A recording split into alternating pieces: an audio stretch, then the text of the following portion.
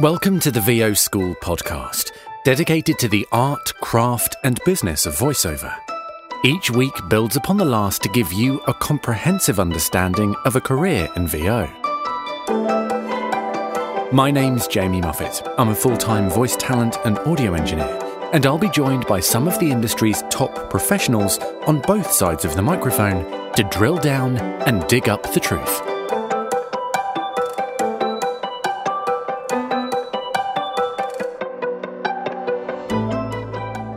Hello, welcome to episode 10 of the podcast, and today we are really classing up the joint.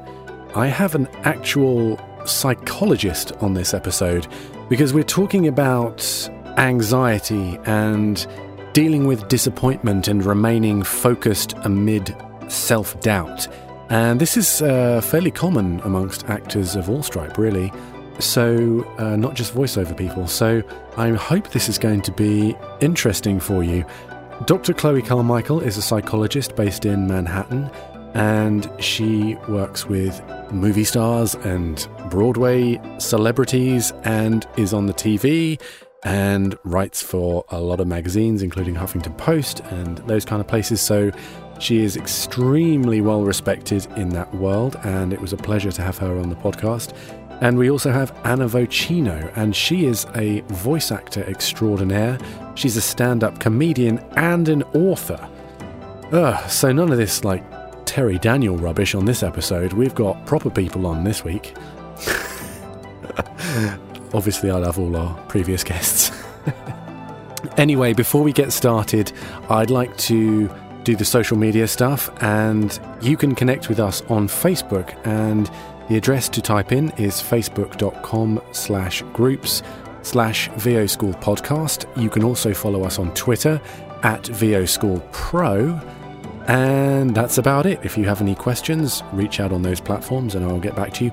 Oh, I have an email address that I set up. I think it's voschoolpodcast@gmail.com. I think it is. I'll find out for next time. So if you want to send me any abuse, that's the place to send it. Otherwise, I think we should just get on with the show. So, quick message from our sponsor, and I'll get into the bios, and we'll get straight to the interview. Thank you. Style. Power. You're watching the home of the NFL. The all-new iPhone. Reserve your Disney World season pass now. Through all the runny noses, 3 a.m. coughs. An all-new American Crime Story, tonight on FX. Hi, it's J. Michael Collins, and these are just a few examples of the first-class demos my team and I are producing. If you'd like to have something similar, visit jmcvoiceover.com and click on the Demo Production tab to find out more.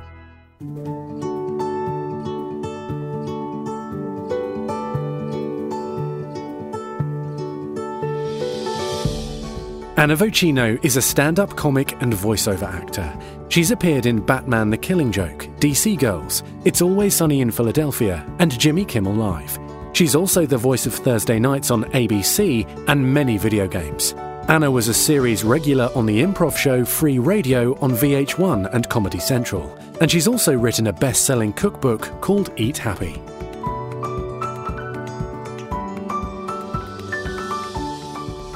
Dr. Chloe Carmichael has a doctorate in clinical psychology from Long Island University. Her private practice focuses on stress management, relationship issues, self-esteem, and coaching.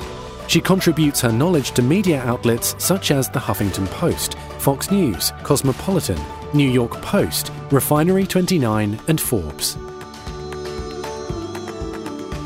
Here's our interview with Dr. Chloe Carmichael and Anna Vocino.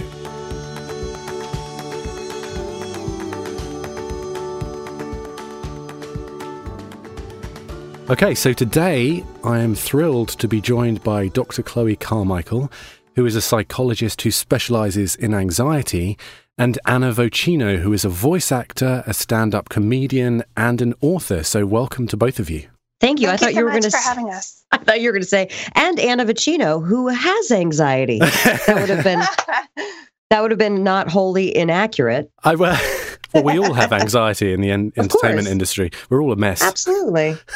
It's that whole look at me, but don't look at me. Yeah, particularly voiceover. It's like we're not fully committing to it as well because we want to be behind the scenes, but also in front of the scenes. It's like, it's a mess. It's always in the Batcave. Yeah.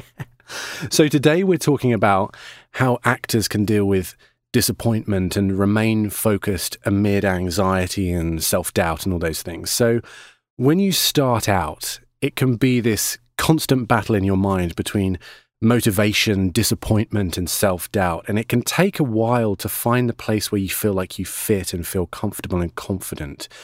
So Anna, what was your mindset when you first started out in the entertainment industry? Were you confident? And if not, how and when did that develop?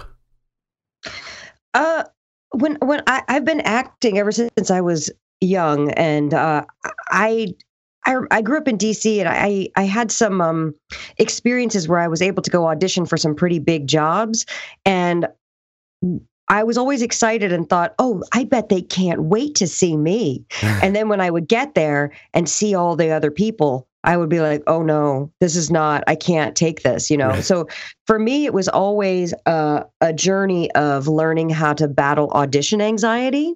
Right. And voiceover is a little bit easier because most of our stuff is done remotely.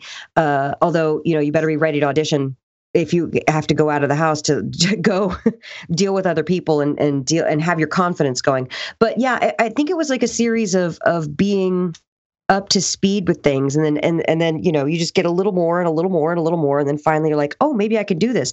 It helps to book jobs. That's what helps reinforce the confidence and the validation. Yeah. If you don't book jobs, then you're going to feel bad. And absolutely. And I think you've got an interesting perspective starting when you were young and you didn't have that sort of hard start in your adulthood, which some people go into it cold, which is kind of shocking in some way. Yeah, I did. I always had a day job for years, until probably actually most actors would say that's too late to have a day job because I just felt like for me, the transition was very slow. And I was also able to work from home on my day job, so that was good. But it was until I had finished shooting the first season of a television show on camera as a series regular, and it wasn't until I found out the second season was renewed that I actually quit my day job. Like, I was really conservative with it. A lot of people are like, I'm quitting my day job. But I still had the, you never know what's going to happen. It could all end tomorrow, that kind of a thing. Right, absolutely. So, Dr. Chloe, I'd like to bring you into this. So when someone starts in the voiceover profession, they don't have this sense of who they are, like I just said. And I'm sure that's the same in other industries too. But on top of that, in acting in general, there's also this sort of steady stream of rejection and constant knockbacks. So I wonder if it's possible to self-generate confidence out of thin air? Well, no, I wouldn't say that we generate confidence out of thin air. And the good news is we don't want it to be that way. We don't want it to be some, mercurial thing that we conjure up out of thin air. As Anna was saying, actually, through practice and through getting jobs, that would be how you would build your confidence. Confidence is really something that has to be won. At the same time, as you said, there is a lot of rejection that you have to weather while you're in the process of building that confidence because you maybe haven't yet booked a job. And that would be a time, I think, to tune into the disappointment, the rejection that you're feeling, and trying to figure out if that is actually a healthy signal that there's something about the way you're presenting yourself that you need to change, work on, improve, or is that the kind of rejection that, just means you weren't right for that project, but you don't really need to change anything. Right. And I mean, it's quite natural to be nervous, when you start out, and particularly like Anna was saying at the start there, if you're going to in-person casting calls and things like that. So if you don't have that confidence, is there something you can do? Is there a mindset that you can go into that will stop you being a nervous wreck? Mm-hmm. Well, that's really interesting, Jamie, because sometimes being a nervous wreck doesn't have to do with confidence. Right. And I'm glad you're talking about it, because I think it's a very subtle distinction. So a person can even actually be very confident, but still find, as Anna mentioned, she's like the prototype here, I think, which is great. I can understand. Anna, thank you for being willing to be vulnerable and share with us.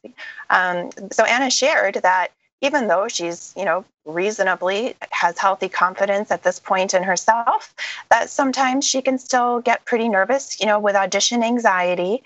Sometimes it's actually the finest actors that experience anxiety and do become a nervous wreck, even though deep down they know they're confident. And that's where it can be a hard one, because if that nervous energy is, again, stimulating you to say, like, okay, wow, I really don't know my stuff. I should be nervous right now, and this is a sign I need to go practice more.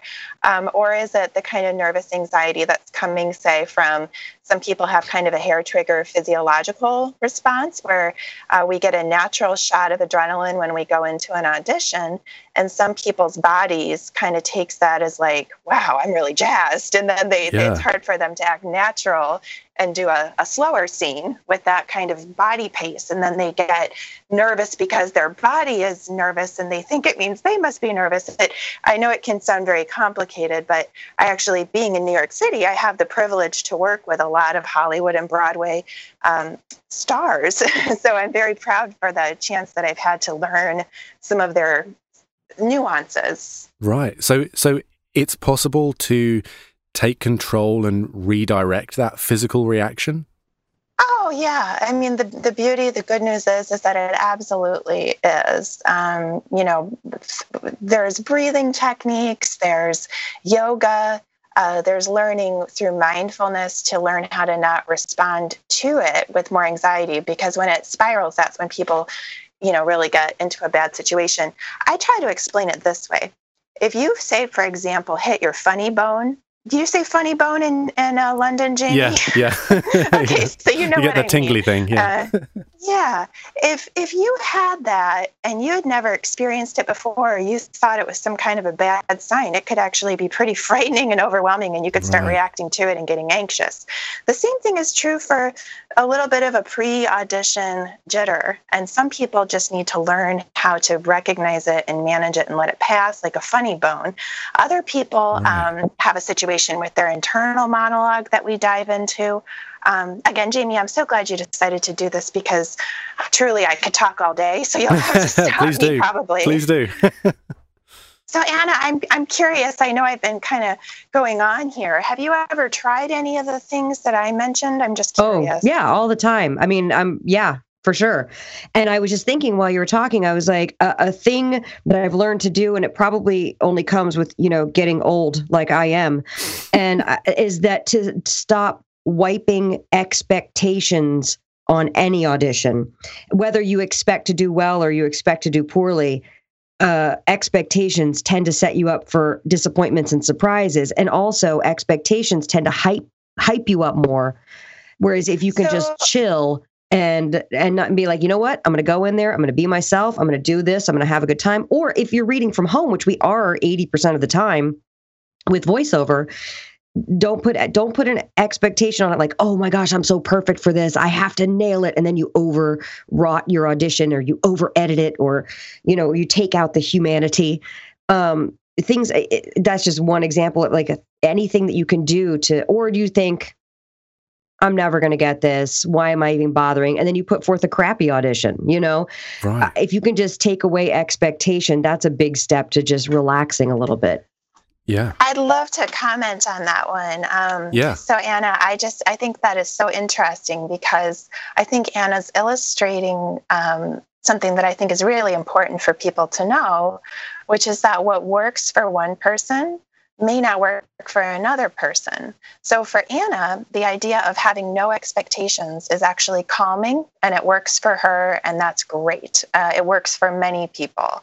Whereas other people like to live, quote, as if. I'm sure we kind of have all heard of that before, that they say, well, yes, of course, this is my part. Of course I have this, and they walk in the room, and that's how they get themselves into that own it space. And other people find that almost, sets them up for a disappointment that they actually can't handle. So, but other people, again, find that they're able to just let go of it as soon as they walk out of the room, and they just feel like it helps them to, put on a certain air that they like. So I love, again, just to talk about all these techniques, but I also want to say that I think some people try some techniques that don't work for them. Right. And then they get really frustrated and they think that they must be beyond help. And so I just want people to know that the whole idea is that what works for one person might not work for you, because we're all coming from a different beginning place. Right. That's interesting, because as I was writing these questions yesterday and I was thinking about this subject, I realized part of the way through that I was just assuming everyone was underconfident when they started. And I wonder if you have ever dealt with people who they are overconfident, and that is a problem, that they have to sort of manage their expectations or something. It's sort of a completely sort of opposite perspective to what I'm familiar with. Yeah, absolutely. We call it actually reality testing in psychology. Oh. So if, for example, somebody, were to, just kind of have truly unrealistic expectations, for some people, it comes out of a sense of entitlement. And other people, it's the only tool in their toolbox is to try to puff themselves up that way. Right. And it hurts them too, and they know it. So again, I love, cognitive behavioral therapy, because it gives people pretty easy ways. Jamie, if I can just share as well, I think that, you're mentioning I have anxietytools.com because I love my anxietytools.com so much. And I have found that it really does oftentimes boil down to some pretty simple techniques that a person really does not even necessarily have to be in therapy at all, much less a long time. Right. Sometimes it drives me crazy when I hear about actors that get sucked into these, multi-year therapies, which there's nothing wrong with that if they're helping you to increase your insight about yourself, and they can be wonderful. But for some actors who just need to learn a few basic, simple techniques, cognitive behavioral therapy or even just self-help can be best. Oh, right. That's good, and that's reassuring, I'm sure, for a lot of people, that they're not losing their mind. Right. So, Anna, you were talking about expectation just then, and that has been sort of somewhat of a revelation for you. So, do you still have moments of self-doubt? Is that something you still have to fight, or has that changed for you? It's changed greatly, but of course those moments happen from time to time. I would be like the weirdest. I would be a robot. Yeah. You can't be a sensitive performer and an interpreter of the words on the page, whether you're doing a medical pharmaceutical spot or a melodramatic soap opera or a video game, which is very much like a melodramatic soap opera. Yeah. So you have to perform and interpret and be sensitive. In the moment that you're cut off to that, you're not going to be as good of a performer. But so it's always about managing that. And I remember one time we interviewed on a show I did called Free Radio. We interviewed Tony Shalhoub, and this was about 10 years ago. So he was just coming off of his final season of Monk, and he had just won his third Emmy for it. Right. And I mean, this is a very accomplished actor and someone who I look up to and I've known for years. And he said he didn't know if he would work again. Wow. And I was like, wait, what? What did you just say? Like, that's crazy. What? You're Tony Shalhoub. You're amazing. Yeah. You're a character actor. You're guaranteed, And I realized I was like, oh, that feeling doesn't go away even after you've just won your third Emmy. And so it's about managing those insecurities. And most of us as talent have gone through dry spells, or it took, however many years to start booking jobs and start getting it going. And also, too, the other thing that I've noticed with a lot of top talent is that they still coach and they still get feedback, Yes. And they are in class, or they coach, or they do a workout group, or they'll send their auditions out. One of the best moments for my career was around 2006. One of my agents emailed me and she said, "Your auditions have gotten boring." And I was like, "What? My auditions are amazing." And she was like, "No, they've gotten boring." And she said, "Here's what I'm going to do. I want you to listen to all the auditions of the parts that you've read on in the past couple months. I want you to hear what everybody else is putting forth. Wow. And that was like such a golden opportunity, because in voiceover, we don't get to hear what everyone else is doing. I mean, you don't really get to hear, but we don't often have that peek behind the curtain. So I always tell talent starting out, if you have a chance to intern for an agency or a casting director, if you can get in there and hear what people, you're going to learn so much. And another time that I learned a lot was when I was doing chemistry reads for a show that I was on, and the guy who was supposed to play my love interest was coming in, and I had to be in the room. And we saw guys all day long for 3 days. And now that's an on-camera thing, but still I could sense whatever the person was bringing in the room the moment they walked into the room. Really? Whether it was guy with a chip on his shoulder, guy who felt desperate, guy who was happy and put us at ease, guy who was relaxed, guy who was insecure and needed reassurance. Like, it was amazing to me. And so it made me realize in a way, when you're doing voiceover too, you're putting that forth in the first 5 seconds of your audition as well. People sense that. They pick up on it. I don't know what it is, but people know. Why were you putting out boring auditions? What did you think what was the reason for that, do you think? I think that I had gotten to a level where I was booking regularly, and I didn't really change stuff up or feel or get in touch with what I was reading. And then that just changed everything. So that was an overconfidence in a way, or just like you got too comfortable, or? Maybe. Yeah. And that comes back to what you were saying a minute ago about you sort of don't want to overcome that sort of self-doubt thing, because you want that adrenaline rush, and you want to be able to, I think you said, harnessing your insecurities, which is a great line. You want to be able to strip away all the BS so that you can just be in touch with what your job is. And your job is to be, to check in and be an interpreter of whatever's on the paper. Right. That's your whole job. And you might not be the right voice that they're looking for. You might not. You can't control any of that, but you can control you connecting with whatever it is, performing it well, and then leaving it there. That's it. I'm just going to leave that there. Yeah, that's amazing. So, Dr. Chloe, you said you've spoken to actors, Broadway, TV, and film actors. Have you come across this yourself, where an actor obviously wants to sort of self-improve, but they also don't want to lose that sort of adrenaline rush and that sense of who they are and that they can tap into in a character, Oh, all the time. It's such a belief that many actors have, and it's been around really, I think at least since the 50s and the 60s, at the time when psychoanalysis was more of a fad, that actors were afraid that if they worked out their neurosis, that they would lose their angst, and then they wouldn't be compelling on screen anymore. I find the best way to deal with that is to actually, oddly enough, kind of make friends with that jitter, the jitter that many people are used to trying to kind of banish, to actually, because that only stuffs it down, and then they end up sometimes having panic attacks later.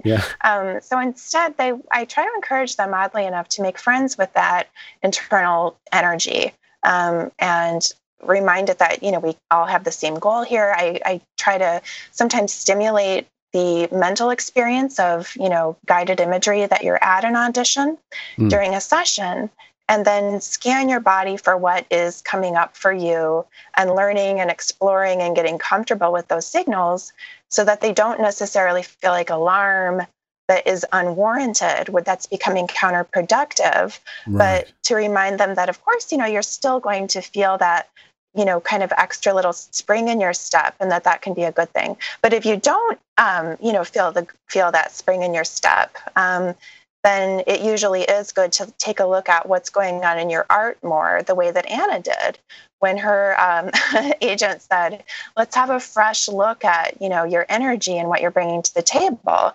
Because sometimes actors can get on an automatic mode, just like anybody can. A therapist can, anybody can.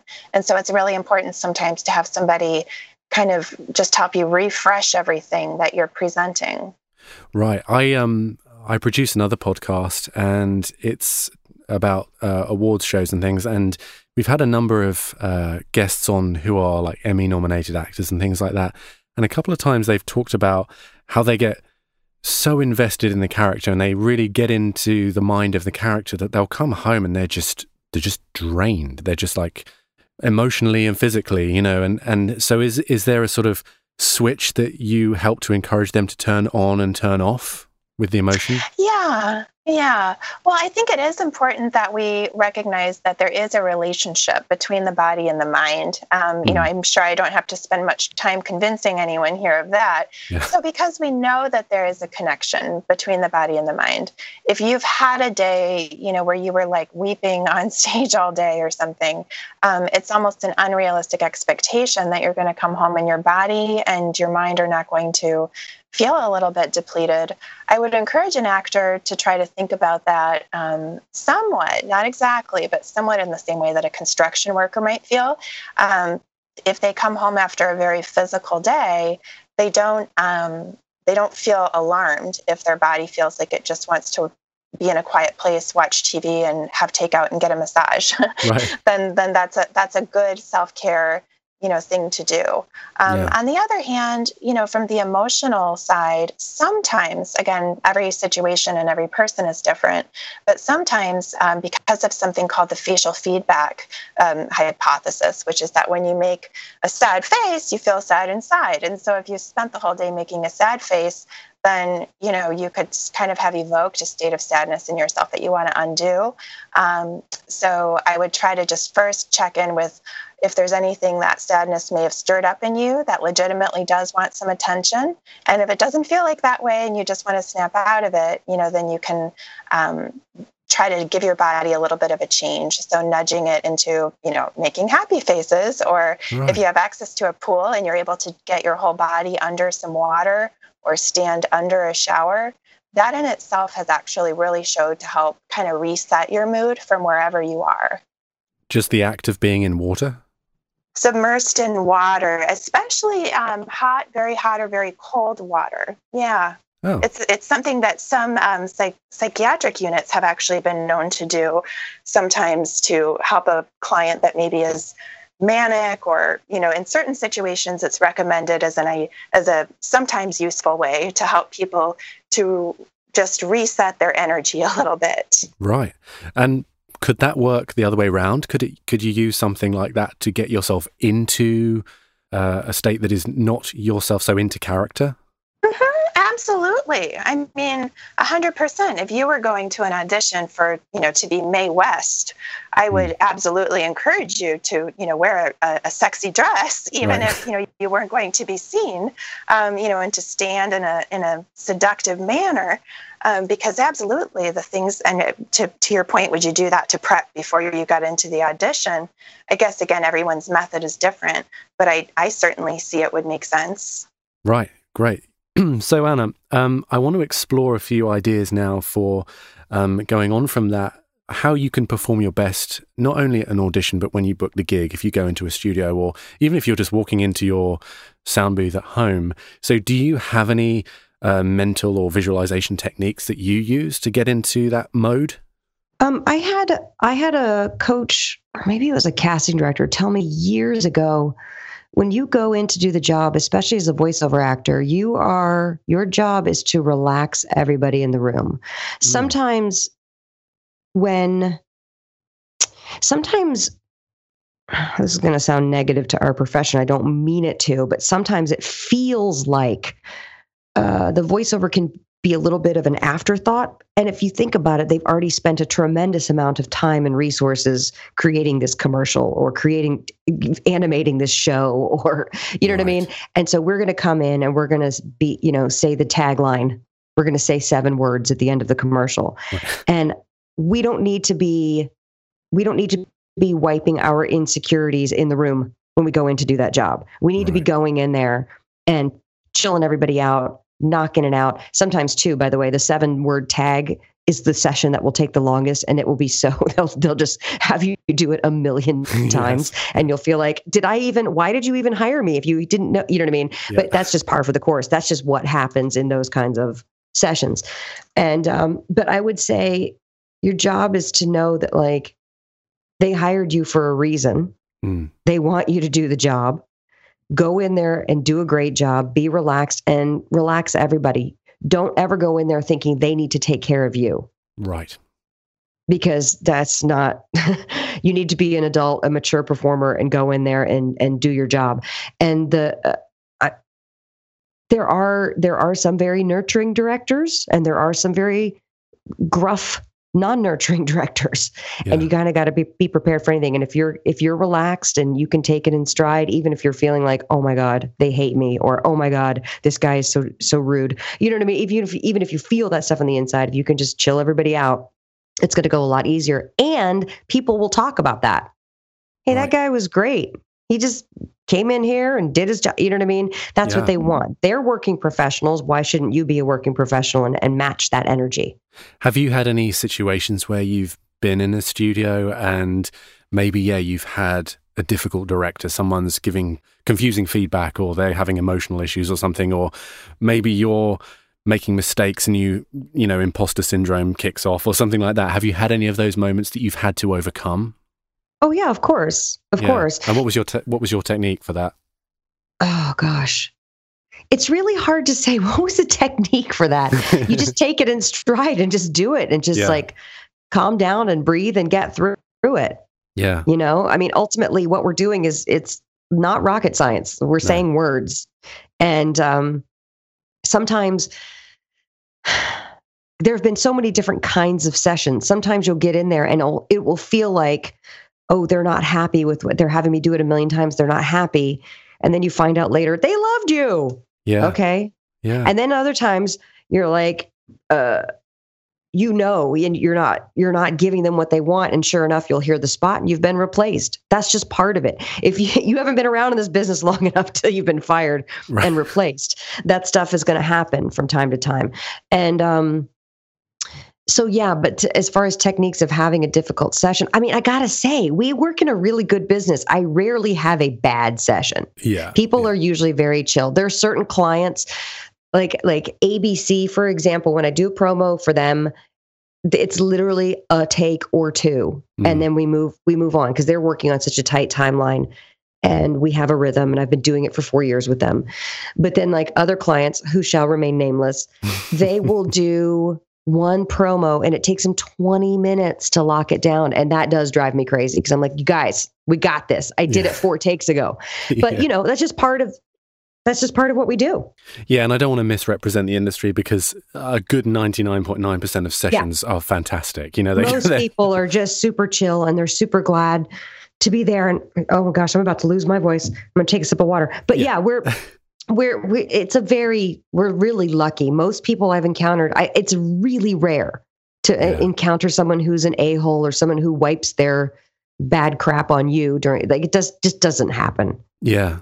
So Dr. Chloe, when those rare situations do happen and, you know, you're very much, I mean, if I can sort of paint the picture, I know you've been on TV and you know the stress involved in all these things. So when you're in a voiceover session, you're particularly in the studio, you're very much in a goldfish bowl. You know, you've got the glass and you're being looked at through the glass, and you can feel under a huge amount of pressure, especially if you might make a mistake or two or feel like you're not doing your best. So in those moments, if that, like I say, imposter syndrome starts rearing its head, what would be a good sort of mental process to go through in that moment?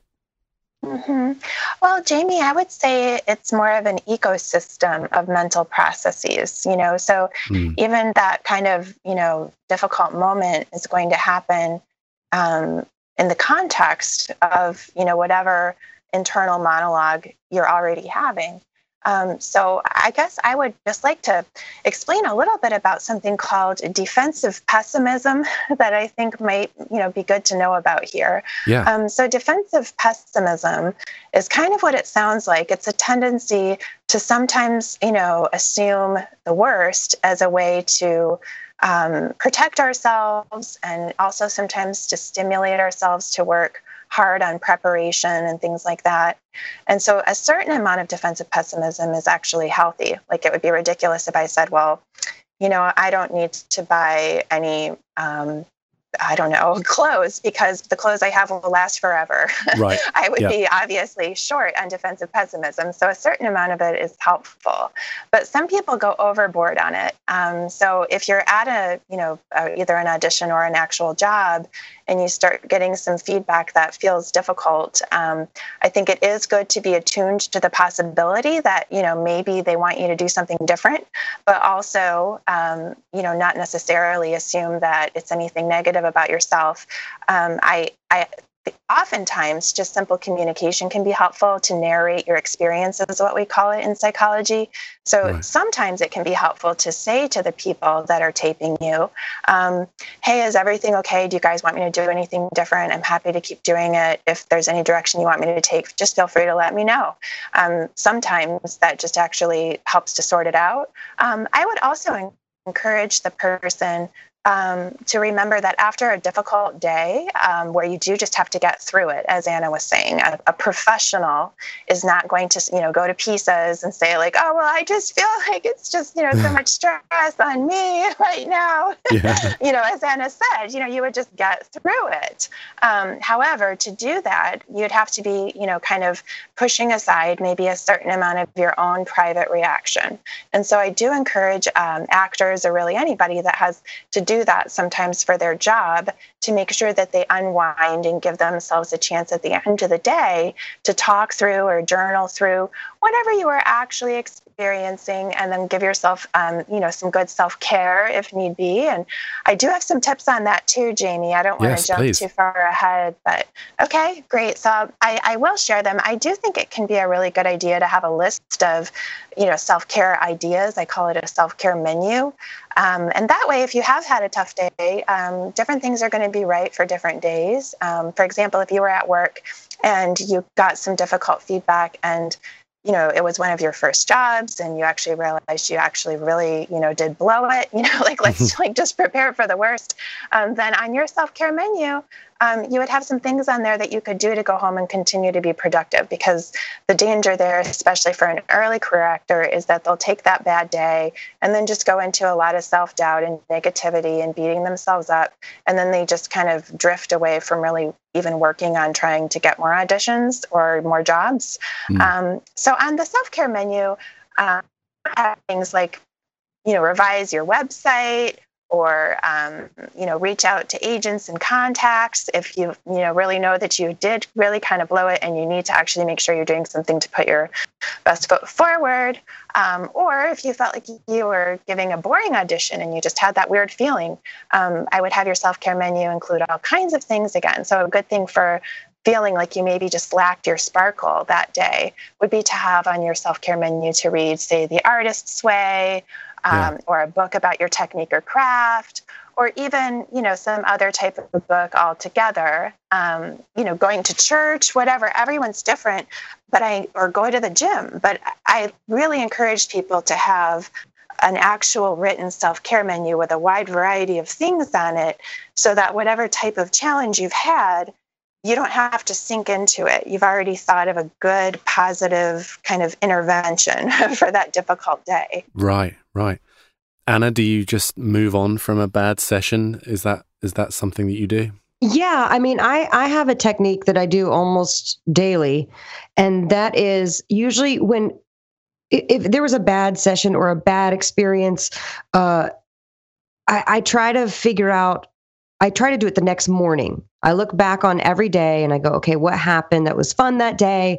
And then what happened that felt negative? What happened that brought up negative emotion? And then I try to figure out what belief it activated, what negative belief, like why would I feel that sting? Oh, that sting comes down to I felt worthless in that moment, or I felt invisible, whatever it is. I'm just coming up with examples, but it's a very vulnerable place to be, but it kind of goes, okay, well, that stung because I felt invisible. I felt invalidated. Okay, well, are you invisible? Are you invalid? No, you're good. It's okay. And it's a way for me to forgive myself and forgive everything that happened in the interaction. And it's funny because now that I've started doing that, I can clock more subtle moments from the day before.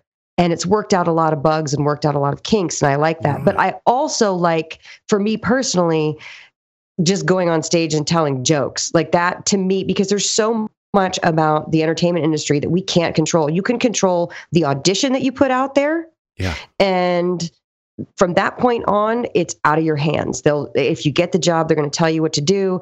You can obviously you're still performing and having a good time, but ultimately you're being directed. So for me personally, having the outlet of doing stand-up is great because it's your own thing and you control the entire performance and no one's going to go up. The only feedback you get is, are you making them laugh? You know what I mean? And then you kind of know. So that's like a different, like an outlet that kind of gets that out for me. Yeah, it's like your version of going to the gym or doing the artist way.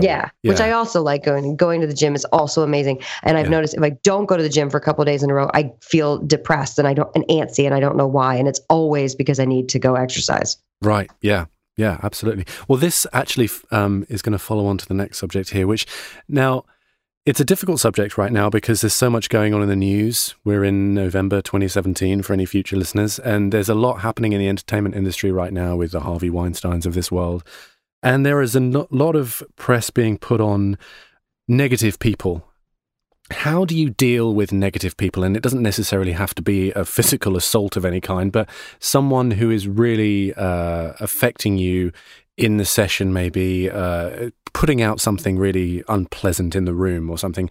What is your process for dealing with that, Dr. Chloe?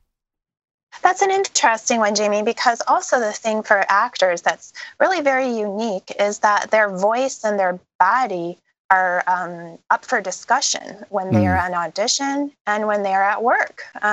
In a normal working environment, people would never say to you, can you put your shoulders back? We want to shoot you from a different angle so we get your waist. You know what I mean? So there's like a whole thing where, with your voice, if they're saying, can you put a little bit breathier, things that you would just never say to somebody in a normal professional environment. So I do think it's especially important to give your body that self-care. I know Anna was saying that she, kind of tunes into herself and her internal dialogue and says, like, what do I feel right now? Is that really true? Sometimes spending time in mindful meditation, which it frustrates me. I have to say, a lot of people think that they've done meditation or mindful meditation, and then they really, they haven't, because it's something that is, it's like an overused term. But what good mindfulness meditation really teaches you to do is to be aware of your body and how it feels in certain situations. At least that's one of the things that mindfulness meditation can teach you to do. So that way you can start to have actually a two-way dialogue with your body. I know that sounds crazy, but it's true. So if your body is, giving you a signal, you can learn how to listen to it. Sometimes the body actually senses and knows things before we do. And then on the other hand, as I was saying earlier, sometimes you can realize that your body has gotten triggered in a way that doesn't even quite make sense for the situation. And then with your mind, you can, kind of redirect it or calm it down.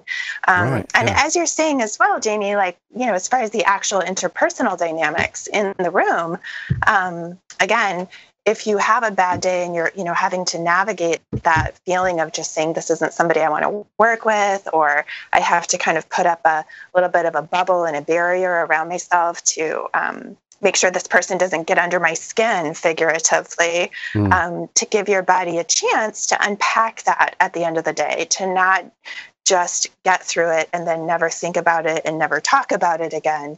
It really is good that if there's anything you can't deal with in a direct way right there in the moment, that you make sure you give yourself a chance to unpack it later. Right.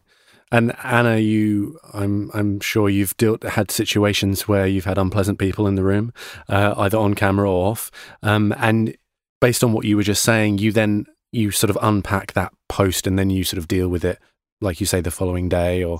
Yeah, I mean, obviously, let's say you're on set and you're there for a co-star part, and which is 5 lines or less, and your job is to say those things. It's usually to forward, give some information to the series regular so that they can move forward and complete telling the story. Like you're just like a little cog in the wheel, and it's a very like people don't.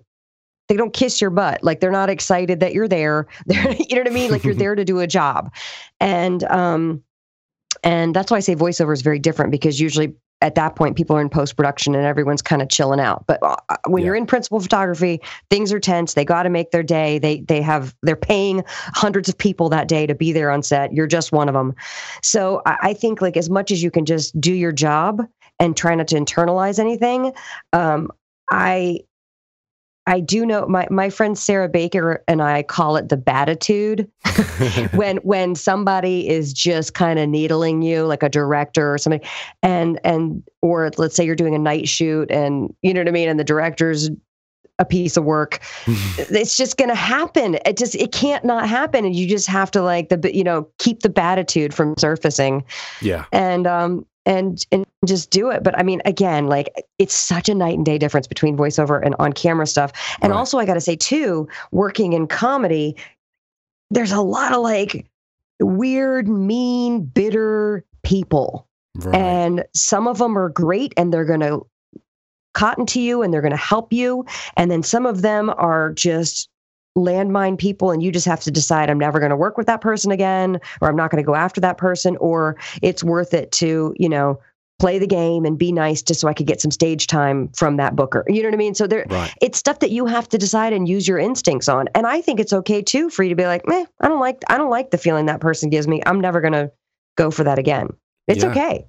There's plenty of other places to get on stage. There are plenty of other places to audition. There's plenty of other places to be represented for voiceover. You know what I mean? Like, there's always, it's a small world, but it's also like, it's okay for you to decide and have boundaries. If you really feel that way, you should honor that. Yeah. Yeah. So we're getting to the end now, but I want to quickly get a few questions in from the audience. So Tundra Light asks, how can we prevent ourselves from going down the rabbit hole in terms of dealing with the unknown outcome of performances or auditions? Anna, why don't you answer that? Have a busy, full life. Right. So that you're not thinking about it. Have a busy, full life. Go, I don't know what it is. If it's, if you have kids, spend more time with your kids. If it's whatever, if you need to find a hobby, take up golf or tennis, like, I don't know what it is, but if you have a busy, full life, then you will do these auditions. You'll be a more joyful person. You'll be able to let things go. Be in class, be training, be working with a coach, have a busy, full life. That's the best answer I can think of. Okay, great. Dr. Chloe, any advice on that?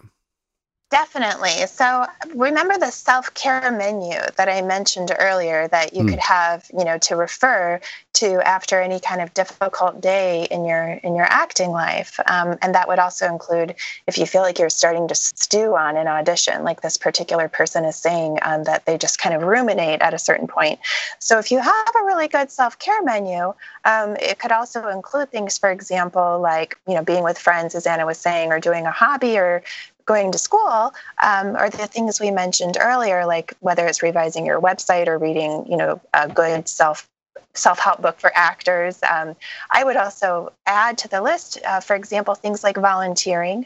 Sometimes when we get really focused on ourselves, which is actually what that is, even self-consciousness and anxiety about the self is actually a form of self-absorption. Right. So, by guiding ourselves through that self-care menu, if you really have thought it out, you can add all kinds of good things on there so that whatever kind of bumped state you're feeling in at the moment, you can right yourself by making sure you don't spiral into it. Right. So getting out of your own head, really, with all this stuff, you can help you. Okay, exactly. Great. So Chris Sharps asks, how do you stop comparing yourself to others, people who might be further on or doing better than you, or simply can do something that you can't? That's an interesting question, I think. Who wants to attack that one? I would jump in on that one with saying, again, the zone of control. Again, the beauty here, I think, of cognitive behavioral therapy is that we can recognize in advance that there are certain issues that we have in advance that we have frequently, like this one of this person who realizes that he has a tendency to compare himself to others. And then we can just have a nice internal monologue kind of replacement that we want to have. So when you find yourself comparing yourself to others to the point where it's not helpful, you could simply, we have something that we call your new mental short list. And it's 5 things that you think of in advance that are kind of fun, exciting topics for you. Right. Everyone's 5 topics are going to be different, but around this time, people might have I'll work on my holiday shopping, or, I will plan my next vacation, or, plan my trip with my friend. The idea is that you literally need to have 5 things written down so that when you get in that kind of down state where you realize that you're comparing yourself to other people, you can redirect yourself to that list and you don't have to think of a whole bunch of good topics in that down moment. It's pre-made there for you, almost like good, healthy snacks in the fridge for somebody who's on a diet. Right, yeah.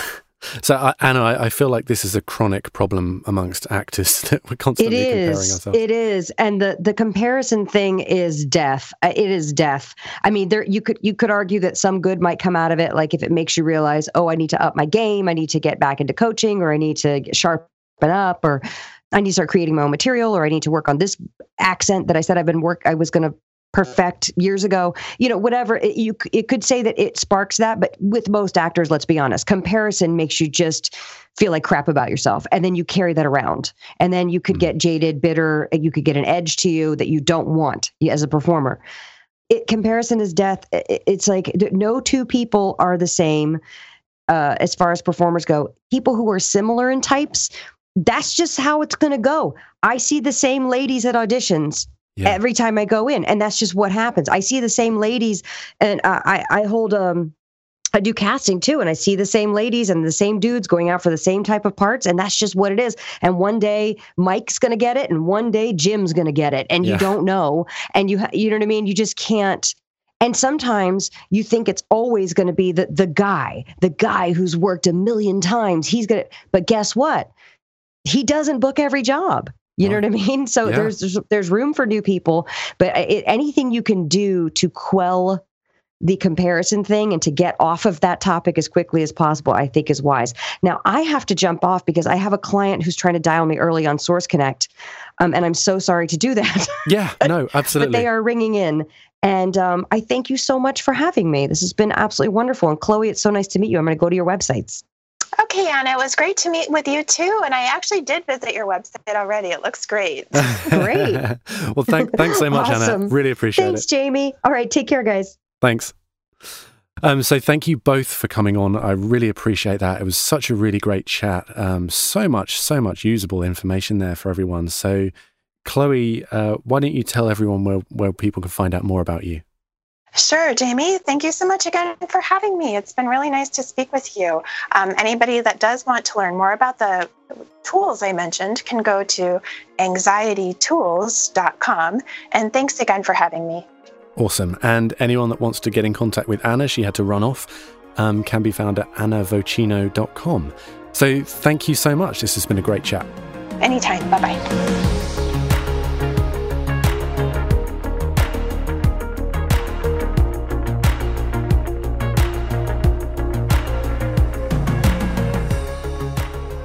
So there we go. I think there's a huge amount of information there, and that also serves as a good jumping off point for a lot of further study. And if you want to get in touch with Anna or Dr. Chloe, you can reach out online. Dr. Chloe can be found at drchloe.com, and Anna is annavocino.com. Well, I mean, what can I say following that? I certainly can't add anything to that conversation. Next week, we have a fantastic episode coming up, and that is to do with marketing and branding. And I'll announce the guests in a few days' time. And that's really exciting. I'm thrilled to be bringing you that interview. In the meantime, have a great week, and I'll speak to you next time. Thank you. Bye.